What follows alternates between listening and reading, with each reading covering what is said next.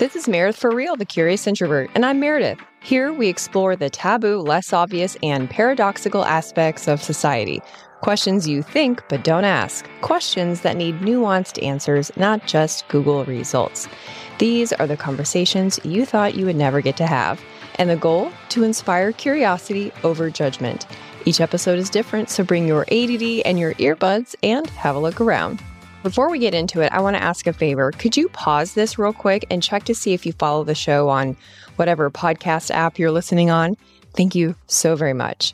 Also, if you're listening on Google Podcasts, the app will be no longer as of March 2024.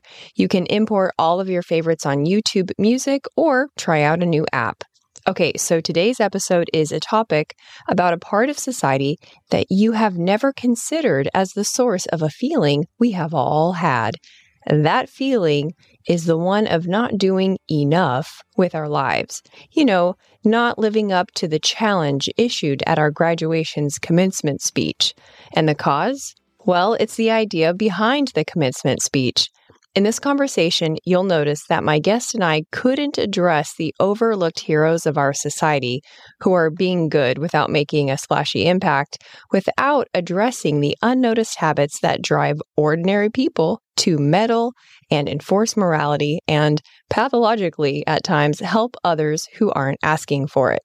So, since we've all, no doubt, committed some of these cardinal sins, I'd love for you to reflect on the societal drivers as well as the internal motives that cause us to be Sally do-good and that cause us to feel bad about minding our own business, taking care of our family and close friends, doing a good job at work, and just, being a good neighbor. In true philosopher form, you'll notice that my guest leaves you with a lot to think about and had many helpful, what I call filter questions to apply to situations we historically have seen as just very black and white. If you end up liking this episode, you'll also like the one I did with the same guest about virtue signaling. That's episode 136. All right, friends, keep it curious. Shoot for the moon and land among the stars. This is the advice we all heard at our school graduations and every business conference ever. It's the kind of speech that has inspired goal posters and fueled the pursuit of grand-scale legacy with, as one author puts it, excited do-gooders surveying the moral landscape for problems to fix. My next guest is that author. He's an associate professor and philosopher at Bowling Green University, who believes that living a quiet life is not an underachieving consolation prize. Today, he's going to take us on a nuanced discussion to explore why being a busybody comes at a cost and how putting down roots is good for everyone as we ask the question, is it okay to mind your own business? Returning guest, champion for the ordinary, your friendly neighborhood philosopher, Dr. Brandon Warmke. Thanks for being here. Hey, thanks, Meredith. I should have added, and prolific book writer, because I swear every time I turn around, you have written or are in the middle of writing another book. Well, I'm glad it feels that way. It for you, it feels that way for me too. But, you got to keep food on the table. So this is true. This last book I really enjoyed, but I think my listeners may be torn because I can't figure out if they would feel either relieved or confused at the prospect of not being obligated to make big change in the world.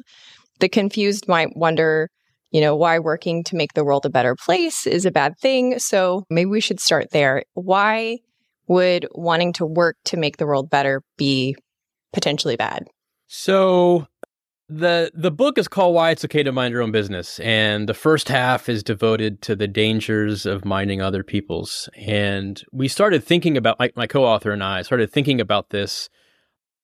We're both professors, and every semester or so we have to sit and listen to commencement speeches. And I'm sure you or many of your listeners... Is this when you wrote the book? Like you're in the bleachers, like making notes? I actually do. Don't tell the president of my university or my dean, but I do. Secret is safe with us. I do bring a book with me. Those things are long, and I bring a book and secretly read it, like in the second row, like all the parents are like probably watching. So we go to these commencement speeches, and if you've been to one, you've been to a dozen, and There's a genre of commencement speech that tells young people to get out there, make a name for themselves, upset the status quo, start a revolution, do big things. And we call this commencement speech morality. And it tells young people the world is a buffet of problems to solve. And you all care deeply, and you're brilliant, and you're intelligent, and you carry the spark of Zeus with you. And so get out there and make a name for yourself and do big things. And, I'm sure a lot of young people take that message to heart. It's not one they only hear at commencement. They hear it from their high school teachers and their parents and, Instagram influencers. And so it's not just a message that young people hear. I mean, people my age hear it too, that if you're sort of not out there involved in politics, canvassing door to door, doing big things, your life is not all that meaningful. You're not reaching your potential. I think this message is not great. I think that a lot of young people have anxiety and feel a lot of pressure to do big things. And one of the things we argue in the book is that actually when you set out with a commencement speech morality mindset, you can actually do a lot of damage. In the second half of the book, we defend what we call ordinary morality, which is not the view from the podium. It's the view of life. Once commencement speeches and graduations are over, you return to your backyard garden or your t-ball field or, your workplace.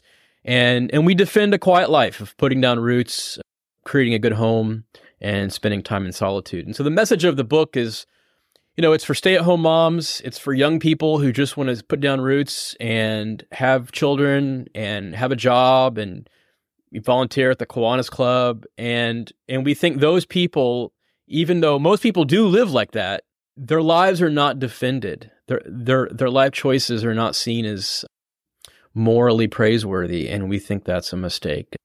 Well, it's not just the commencement speeches that are encouraging this, right? Do you remember the TV show, What Would You Do? No, tell me about it. Okay, you have to look it up. Okay. It was a hidden camera show that examined how people behaved in situations where they either had to act or mind their own business. So you had a lot of actors being hired who basically conducted social experiments and then they filmed them. And the underlying vibe was like, if you see something, say something, like you should do something. Yeah. If you see a mother berating her child in public, you should say something. And that was kind of like the overall message of it. But in your book, you described, I want to say 3 or 4 different types of do-gooders that actually do harm. Do you mind kind of explaining those different types for us so we can kind of paint for ourselves a picture of what harm may look like? Sure. So here's one way to not mind your business, and that is by being what we call a moralizer. And most people have heard this term, don't be a moralizer. She's a moralizer. He's a huge moralizer. So a moralizer is just someone who oversteps the boundaries of moral enforcement. So morality is just, the rules of good and bad, right and wrong. It's very important to be moral. It's very important to encourage people to be good and to enforce morality. And we enforce morality by blaming them, intervening in their lives when they're about to do something wrong. And that's a very important thing to do. However, it's possible to overstep your legitimate sort of limits as an enforcer of morality. So you think it like, we're all sort of, moral police officers, but we all have like legitimate limits to our authority. What moralizers do is they overstep the bounds. So let me give you a few examples of moralizers. So you can imagine someone, on Facebook or whatever is talking about a fundraiser, and I might intervene and say, this is a great fundraiser, but you really should be, attempting to solve this problem in this far-flung part of the world, or this is really what's important. Or, at a work function, someone might introduce their spouse as their wife, and I say, oh, how dare you? Why are you reifying heteronormativity? I might, like, at the dinner table, keep going on and on about a 7-part documentary about factory farming. So look, people are pushy about lots of things. People are pushy about, their favorite politician or their favorite multi-level marketing scheme. Moralizers are pushy about morality. They're like the salesperson who never stops pitching. And look, it's good to enforce morality. It's not good to go around your entire life constantly enforcing what you think are the right moral rules. One reason is that moralizers allow their simplistic moral slogans, their simplistic moral views to dominate all other kinds of considerations. One common example is rent control. Rent control is a legally set limit on what landlords can charge for rent. Now, the vast majority of economists tell us that rent control laws actually reduce the quantity and quality of housing. So if you really care about poor people, you should be against rent control. However, a lot of moralizers will say things like housing is a human right and therefore we should have rent control. So what they're doing is they're sort of like interjecting their favorite moral slogans or claims and saying, this is a conversation stopper. This ends all debate. And so moralizing actually makes it hard to make good practical decisions. Now, the point here is not that morality has no role to play. Of course, it has a role to play. The point is that what moralizers do is they overstep the bounds as an enforcer of morality and say, my way is the highway and my moral claim settles all of these issues. So one problem of moralizing is it just makes it harder to make good decisions. So that's one way to not mind your own business, is go around nitpicking people's behavior, intervening to make sure they understand that you're on the side of angels. Another way to not mind your own business, and I'll just mention one more, is by being a busybody. And ancient philosophers, Plato, Epictetus, Theophrastus, even St. Paul in the New Testament, condemns being a busybody. And I think everyone knows what this means. They have a mother-in-law or a neighbor or a coworker who's a busybody. A busybody is just someone who oversteps the legitimate boundaries of helping. So whereas moralizers overstep the boundaries of enforcing morality, busybodies are too eager to help. If you go to the gym, there's the guy who goes around and tries to help everyone with their weightlifting form. You're walking through the park and you hear, a retired couple talking about their investments, and you say, "Oh, excuse me, actually, I have this can't miss cryptocurrency scheme that you should get involved with." Or you could stop someone at the bus stop and explain to this guy he's not using the right shampoo for his hair type. I mean, a lot of busybodies see the world as a receptacle of people who need their help.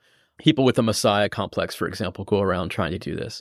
And so there's obviously lots of reasons why you might not want to do this. One is that you just might not know enough about someone's life or how much they need your help. You might be misinformed about what would actually be good for them. But also, and this leads us to this last chapter, busybodies often mean well, but meaning well is no guarantee for helping people. This is something that, as a philosophy professor, if I could imprint on everyone's brain one thing to learn, it's that good intentions do not equate to good outcomes. So all that to say, one way to not mind your own business is by being a moralizer. Another way is by being a busybody. And we should be reticent to involve ourselves in other people's lives.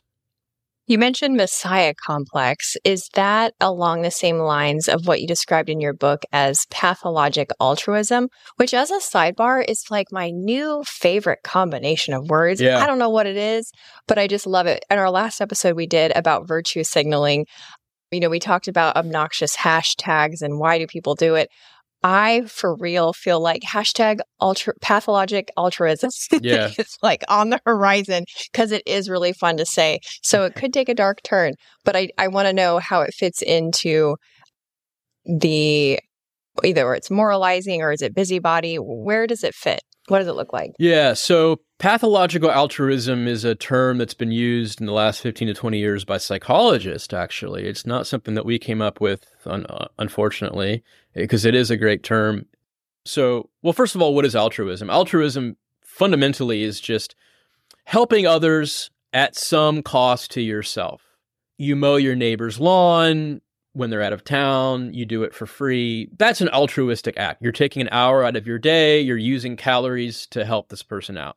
And we should all want to be helpful. We should all try to help people when we can.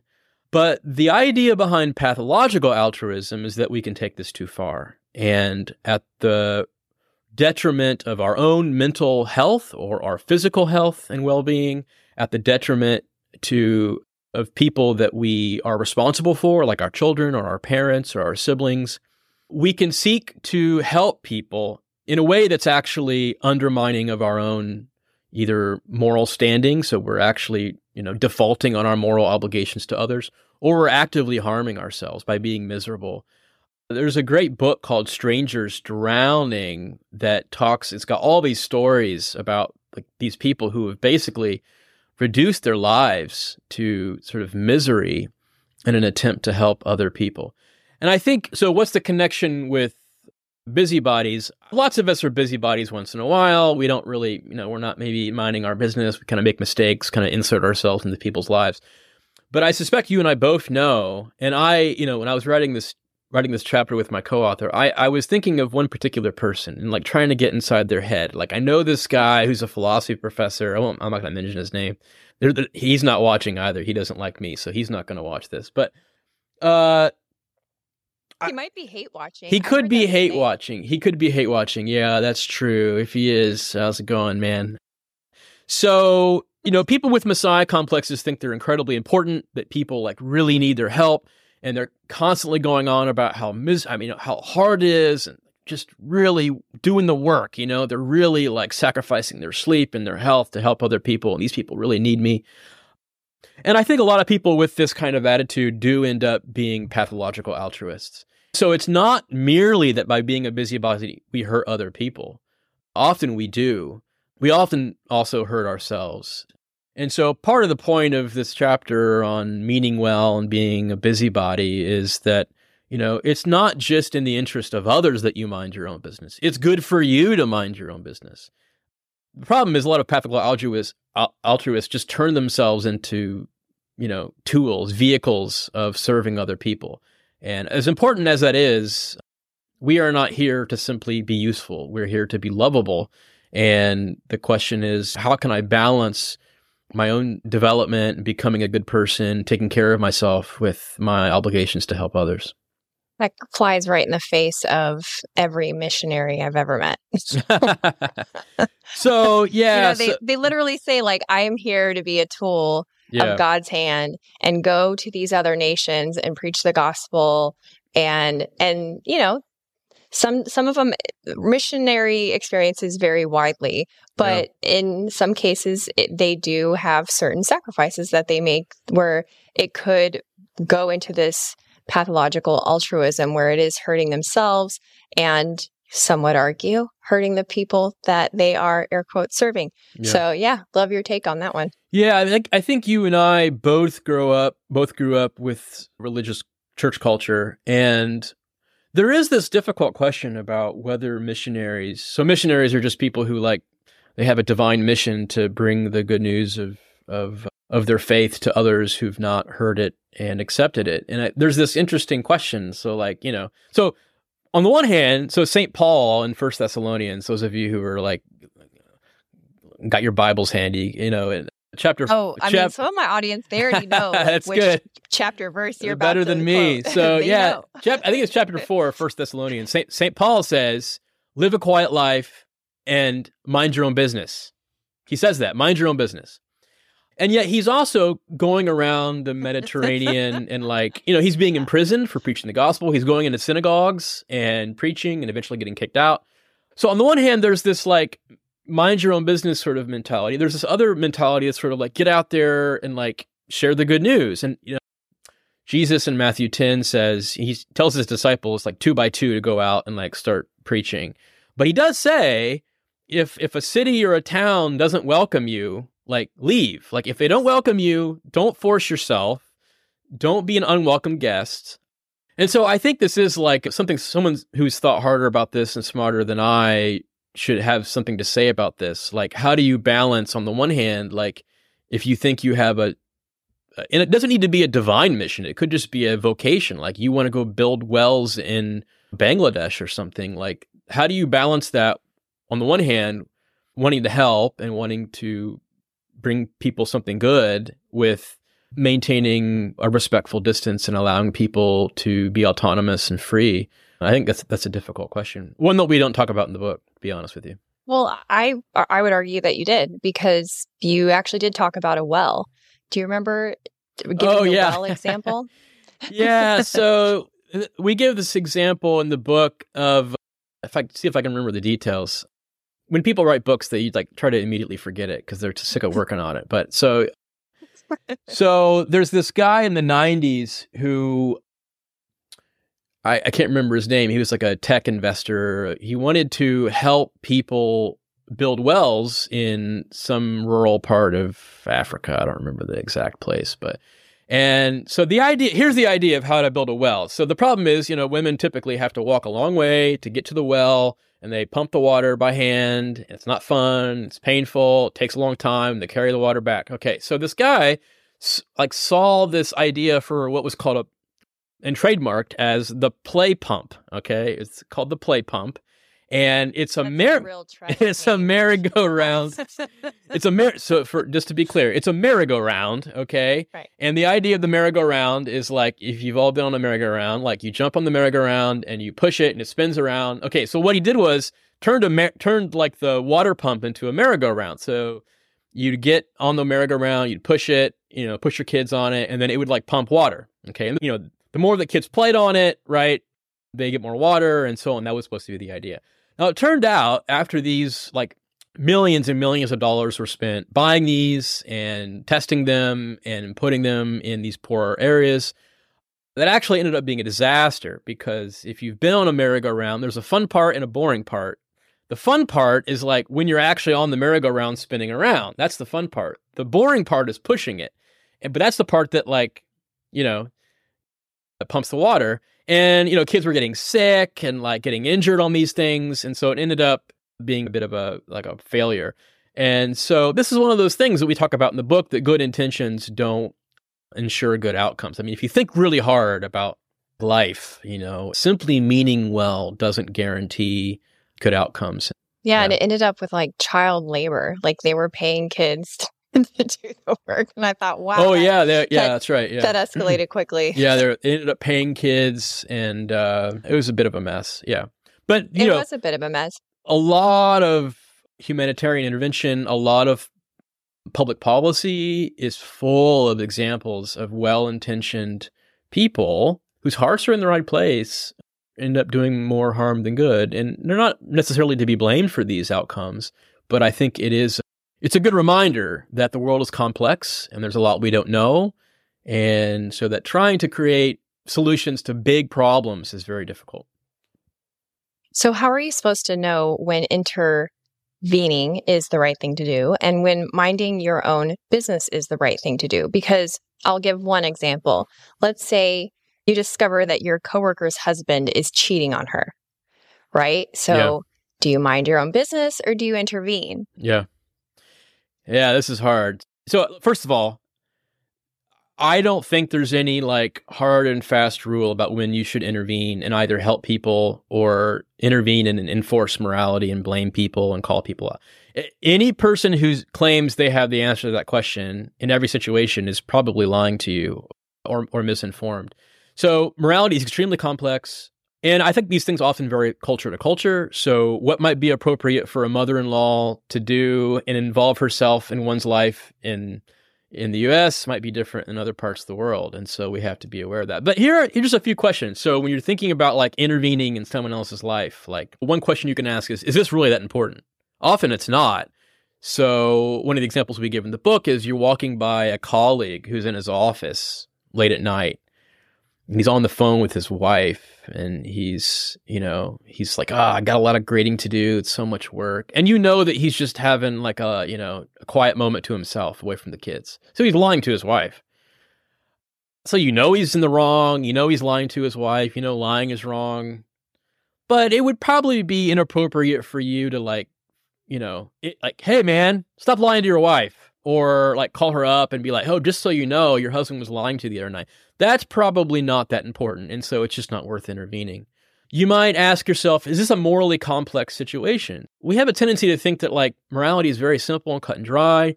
There's lots of competing values that are at stake in morality. So freedom and order and equality and justice, these are all often sort of warring against one another, and it's hard to know what the right answer is.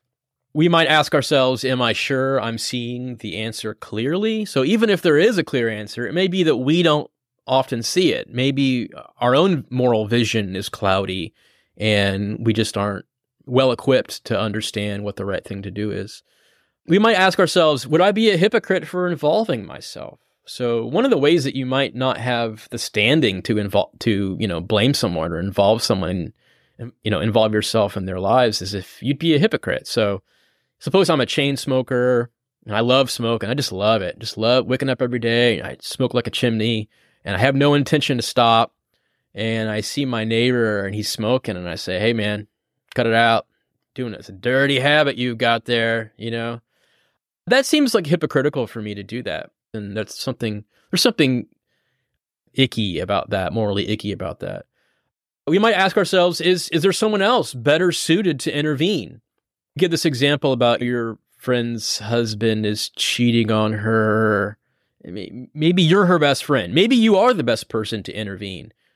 But if you're just an acquaintance, maybe you aren't the best person to intervene. Maybe you don't know the details of their relationship, and so it's none of your business. Maybe you might go to someone who's closer to her and say, hey, I have this concern. Maybe you're a better person to talk to her than I. And finally, I think one good question to ask ourselves is this a part of morality that should be socially enforced at all? There are some parts of morality that you might think it's no one's business. So suppose I spend all my Saturday afternoon on the couch eating a bowl of Flamin' Hot Cheetos, watching all of the Die Hard movies back to back or something like that. It's probably a waste of my afternoon. But it's unclear that it's anyone's job to intervene. Maybe my closest friends, maybe a spouse, maybe a parent, but even then, it's not clear they have any right to intervene and say, hey, you have a duty to self-improvement. You have a duty to be, use your time wisely, and you need to get your act together. I'm not sure that anyone has that right to enforce morality. And so all those questions are ones we can ask. I don't think that there's, again, any cut and dried, obvious checklist of when to intervene. I think most of these things require a considerable amount of wisdom. So not a formula per se, but I think you've described some filters. We can filter our own urges to intervene through kind of those questions, which I think is really good. When we think about minding our own business, we think about neighbors who don't talk to one another, would-be do-gooders who look the other way, like I mentioned in the What Would You Do show, right? And so we really think of it as a boring existence at best and looking away from injustices when you could help at worst. But in your book, you talk about how living a quiet and ordinary life can be noble. And I was like, whoa, he used the word noble. So can you share how an ordinary existence can be noble? The second half of the book is the positive part, and it's a defense of living an ordinary life, or what we call ordinary anyway, which is, it has three parts. One is putting down roots, so being rooted at a place. Another way is to create a good home, and finally to spend considerable time in solitude.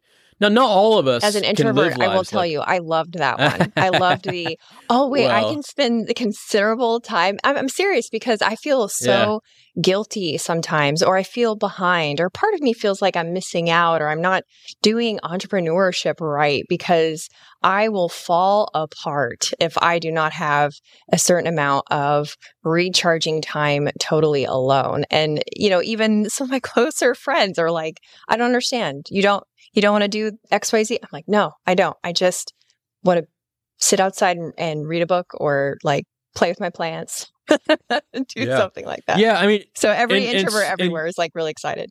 So the extent to which how much, solitude is good for you, it might depend on your personality, whether you are an introvert, for example.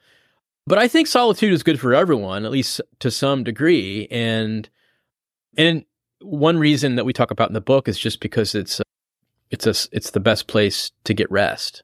Rest is not good just so that you can get back out there and do more solving of the world's problems. Rest is good in and of itself. Mental and physical health are good things in themselves. It's not like there's no good in the world that's accruing to you or to anyone simply because you're taking time to rest and spend time in solitude. There's just lots of other things that you can only do in solitude. Develop your talents, Think about Michael Phelps, like when I was writing this chapter, back to the world-class swimmer, Katie Ledecky, these world-class athletes that spend hundreds and hundreds of hours by themselves in the pool. And I think, are they wasting their lives? No, they're becoming excellent at something. So all that to say, solitude is the last chapter in the book. It's like the easiest way to mind your own business because you're literally just by yourself. But it's important. It's important, also to have some distance from your society, some critical distance to be able to assess the dominant moral and social norms of society. When you're constantly around people, it's easy to just take those on and accept them. I'm just on TikTok all the time. I'm at parties all the time. People are watching me. I'm watching people. It's easy to just imbibe all of what culture offers you and just accept it. But I think one thing solitude does as well is it gives us some critical distance to say, no, actually, that's not good. So in this case, by saying it's noble, it would be because the outcomes are more thought through, if there are any outcomes, in the examples that you gave, of being truly alone, not alone and on your phone. You're not participating in what ends up being the memetics of social networking. You're not doing something because someone else is doing it. You're not Botoxing because she's Botoxing. You're really sitting with yourself. And, this is starting to sound really Buddhist, but do you know what I mean? Is that what you mean by noble in the case of spending time in solitude? Is that why noble just seems like such a big word that I'm like, whoa, it's noble to live an ordinary life. I just want to make sure I'm on the right track. Yeah. Here's a way to think about what it means for a life to be noble. Are people going to be glad that you were here? Are you spending your life in a way that's morally admirable? And what we're doing in the second half of the book is trying to show people that aren't out there making a name for themselves on a stage, social media influencers. You can have an honorable, noble, generous life, a life that's worth being proud of by putting down roots, creating a good home, and living in solitude. There's this idea that to be noble, to be worthwhile, to have a life worth living, that you have to do big things, to found a company or to be an innovator or an investor or save the world. But society also needs people who maintain the good things around us. Our habitats, our literal environments, our institutions, things like public libraries and roads and facades of buildings. This all sounds very silly to talk about, but these are things that matter. These are things that make life worth living. And when you live in a society that's peaceful and orderly, these are things that matter. Not everyone can be a head of an NGO or, giving TED Talks all the time. Society needs people who are maintainers.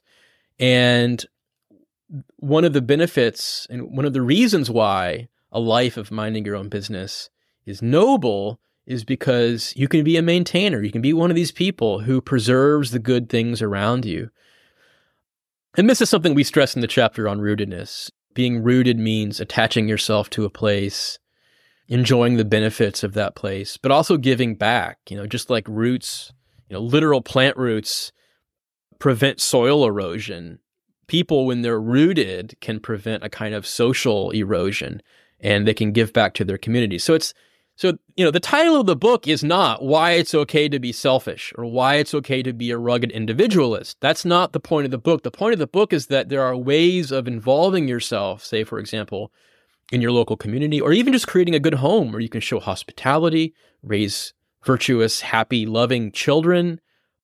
These are all things that are incredibly important, but you will never hear them in a commencement speech. And it's not because people don't think those things are important, but I think those things are forgotten, and we need to be reminded of things that do good, even though they may not save the world. Hey, Curiositors, just a quick pause to show gratitude to our sponsors and give you some special deals. If you're new here, you may be surprised to know that the beautiful backdrop of my show is not a virtual screen. It's a real place that you can really rent inside of the Pensacola Museum of History. The exhibit space is called Trader John's. It's an old bar in Pensacola whose owner was just as eclectic as this town. And it's perfect for birthdays, work events, award ceremonies, retirement parties, family reunions. So don't pick another boring venue space for your next event. Give the Pensacola Historic Trust your business and make your event super memorable. Learn more at historicpensacola.org. The weather is cooling down here in the southern U.S., and that means it's fire ant season. For those of you not from the South, fire ants are about as pleasant as they sound, and their bites pus up into an itchy red mess that takes forever to heal. I recommend Insect for pest management because I've been using their mosquito service since 2019, and I love that their work is guaranteed. If you're in the Florida Panhandle or the Gulf Coast of Alabama, give Insect a call. It's ensec.net. Now back to the show. Remember to stay till the end where I give you a sneak peek of next week's episode. Do you think that part of the reason why we don't promote these types of ways of living is because it doesn't support the collegiate system? Like, it doesn't support take out the student loan and go to school, because in order to be a good community member and live a quiet life, you're going to need to have advanced calculus. Right.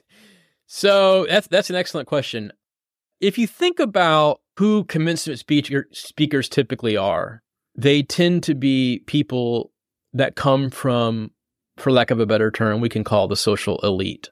They're entrepreneurs, they're politicians, they're journalists, they're movers and shakers of some sort. You know, you don't just like have Joe Schmo from the local UAW come give a commencement speech. Like that would be very strange. And so if you think about what a commencement speech is, how it functions, and what the messages are, one way to think about it is it's a message from the social elite to aspiring young people who want to be a part of the social elite. And it's a message of telling them what kind of life is successful. But that's a very narrow view of what a successful life is. And so John Stuart Mill called these people one-eyed men. They see one thing very clearly, right? They see, one aspect of life very clearly to the detriment of all these other things that are also valuable. And so, look, some people might push back and say, look, it's good for these messages to go out. It inspires young people. It helps them, think about their lives in ways they might not otherwise. And that could be true. But what I think is the problem is that many young people are led to believe their lives are somehow suboptimal or a failure if they're not living up to commencement speech morality. And that's the kind of message that I think is unfortunate. Yeah, it really is. It's because it's not just like it's not just a new thing. I mean, look at every community. Their older population, they are in the, final round of their lives.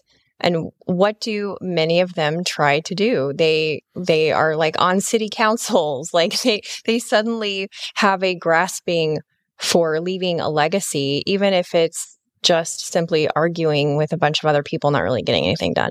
Like, I feel like this is, there's a temptation to think, oh, wow, this is like a millennial problem, right?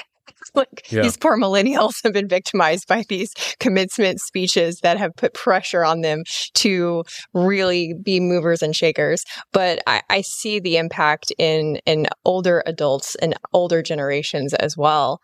And if I'm hearing you correctly, it sounds like what you're saying is don't purposely veer away from wanting to make a difference if that's what you want to do, but be thoughtful about it. Don't just throw up all over whatever problem it is you think that you're about to fix.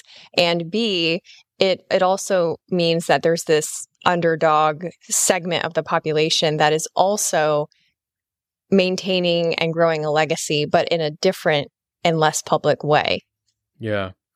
Yeah, you're absolutely right. It's not just young people. So commitment to speech and morality is not something only preached or taken up by young people. So a few months ago, I'm currently in Ohio, but I'm spending my sabbatical in Boulder, Colorado. And a few months ago, right, like during the election time in November, I left a bagel shop and saw two women sitting at a table, and they spent hours going through all the political candidates, like all the local, like dog catcher. They're like, oh, but I don't think the dog catcher's college degrees and the thing that I care about, like really. Now, I guess if you're going to vote, like that's what you prefer, someone to be well educated about the candidates. But I walked by and I said, oh, you guys are working hard here, and she's like, yeah, I hope you're getting out to vote, and I said, I'm probably not going to vote. And they were aghast, I sometimes vote. I don't always vote. I'm bad about voting, or it may be good. Depends on who you ask. You know what? I'm glad that you admit that, though, because you know how I like to obviously cover taboo topics, right?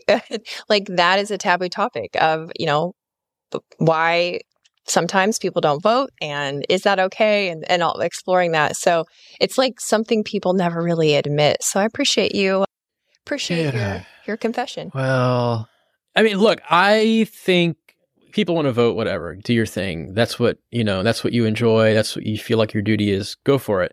But I often wonder, here's the problem with voting. To be a really informed voter, and most people really aren't, to be honest with you. But to be a really informed voter, you have to spend a lot of time studying the issues, and not just the candidates, but like the economics of minimum wage law or the economics of housing zoning or whatever, like to really understand all the ins and outs. And I just think couldn't that time be better spent volunteering for Big Brothers Big Sisters? Like teaching a young woman how to, order at a restaurant, someone without a dad, teaching him how to shake a hand and how to fish and how to treat women. Those things seem to me like better uses of time than, 3 hours spent researching your local dog catcher. And that's a hobby horse I have. I mean, I don't expect everyone to agree with that, obviously, but it does raise the following question. Like, if you really were committed to doing the most good, if you really wanted to be an efficient altruist, what would you spend your time doing? And my suggestion is that for a lot of people, it would be doing things like putting down roots, creating a good home, spending time in solitude. Last question. How would you suggest people practice curiosity while also practicing ordinary morality in minding their own business? Curiosity is tough. This used to be a vice. The ancient and some medieval philosophers and theologians thought of curiosity as something bad, something to be wary of. Now, I have to clarify, there's a kind of curiosity which is totally innocent, which is just a desire to learn and a desire to know things. But the vice of curiosity, curiositas, the Latin word for it, it referred to seeking knowledge in a bad way, or knowledge that was gained or pursued poorly. And there's two ways that you might be badly curious. One is that if your motivation is bad. So if you want to get a degree or learn something because you're prideful, you want people to see how smart you are or be impressed by your knowledge of all these things, that would be a kind of vicious curiosity. Or if your goals are bad. So, you want to learn things about your neighbor so that you can blackmail him or criticize him or something. That would be a kind of bad curiosity. The point is that it has to be channeled. So you might, I can mind my own business and be curious if I sort of keep my curiosity within the guardrails. So what is my goal with my curiosity? What do I want to do with this? What's my motivation? Am I trying to show off? Am I trying to hurt someone with this? And furthermore, what am I sacrificing? So life is full of trade-offs. So every time you learn something or pursue knowledge, you have to give up something else. You have to give up time spent doing something else. So I could be really curious about World War II era airplanes, and I spend all of my time learning about World War II. I'm not that old. I feel like at a certain age, men sort of like get into World War II phase, and I'm like, I'm not there yet. But war history in general. Yeah. My husband is in that era. Actually, that's been his whole life. What am I saying? Oh, okay. Well, he's that guy. He loves it. So it's perfectly great. But like, if you're sacrificing time spent with your kids, or sacrificing time spent exercising, or time spent doing other things that are also good or more important, that can be a way that curiosity can be vicious. So like most of life, it's just a matter of balance and trade-offs. Well said. It sounds like it goes back to those filters, not formulas. And this was a great. I always enjoy my time with you. Thank you. It's very kind of you. I do as well, Meredith. Thanks so much. Tell people where they can buy your book, Why It's Okay to Mind Your Own Business, and otherwise, just stay in tune for your next book that you're surely writing right now. Yeah, so the new book, Why It's Okay to Mind Your Own Business, is on Amazon and probably most, if not all, online booksellers. I'm on Twitter. I always hesitate because I write these books on like how to behave well, and then I'm always afraid that someone's going to like follow me on Twitter and be like, oh, this jerk. But I am on Twitter. If someone wants to follow me for whatever I'm working on next, that's the way to do it. Well, thank you again, and I look forward to whatever's next. Thanks, Meredith. Thanks for listening. If you liked this episode, you'll also like the one I did with the same guest about virtue signaling. It's episode 136. Stay tuned next week for a remastered episode with the writer of the film, Teenage Jesus Jerk, as we discuss purity culture and cults.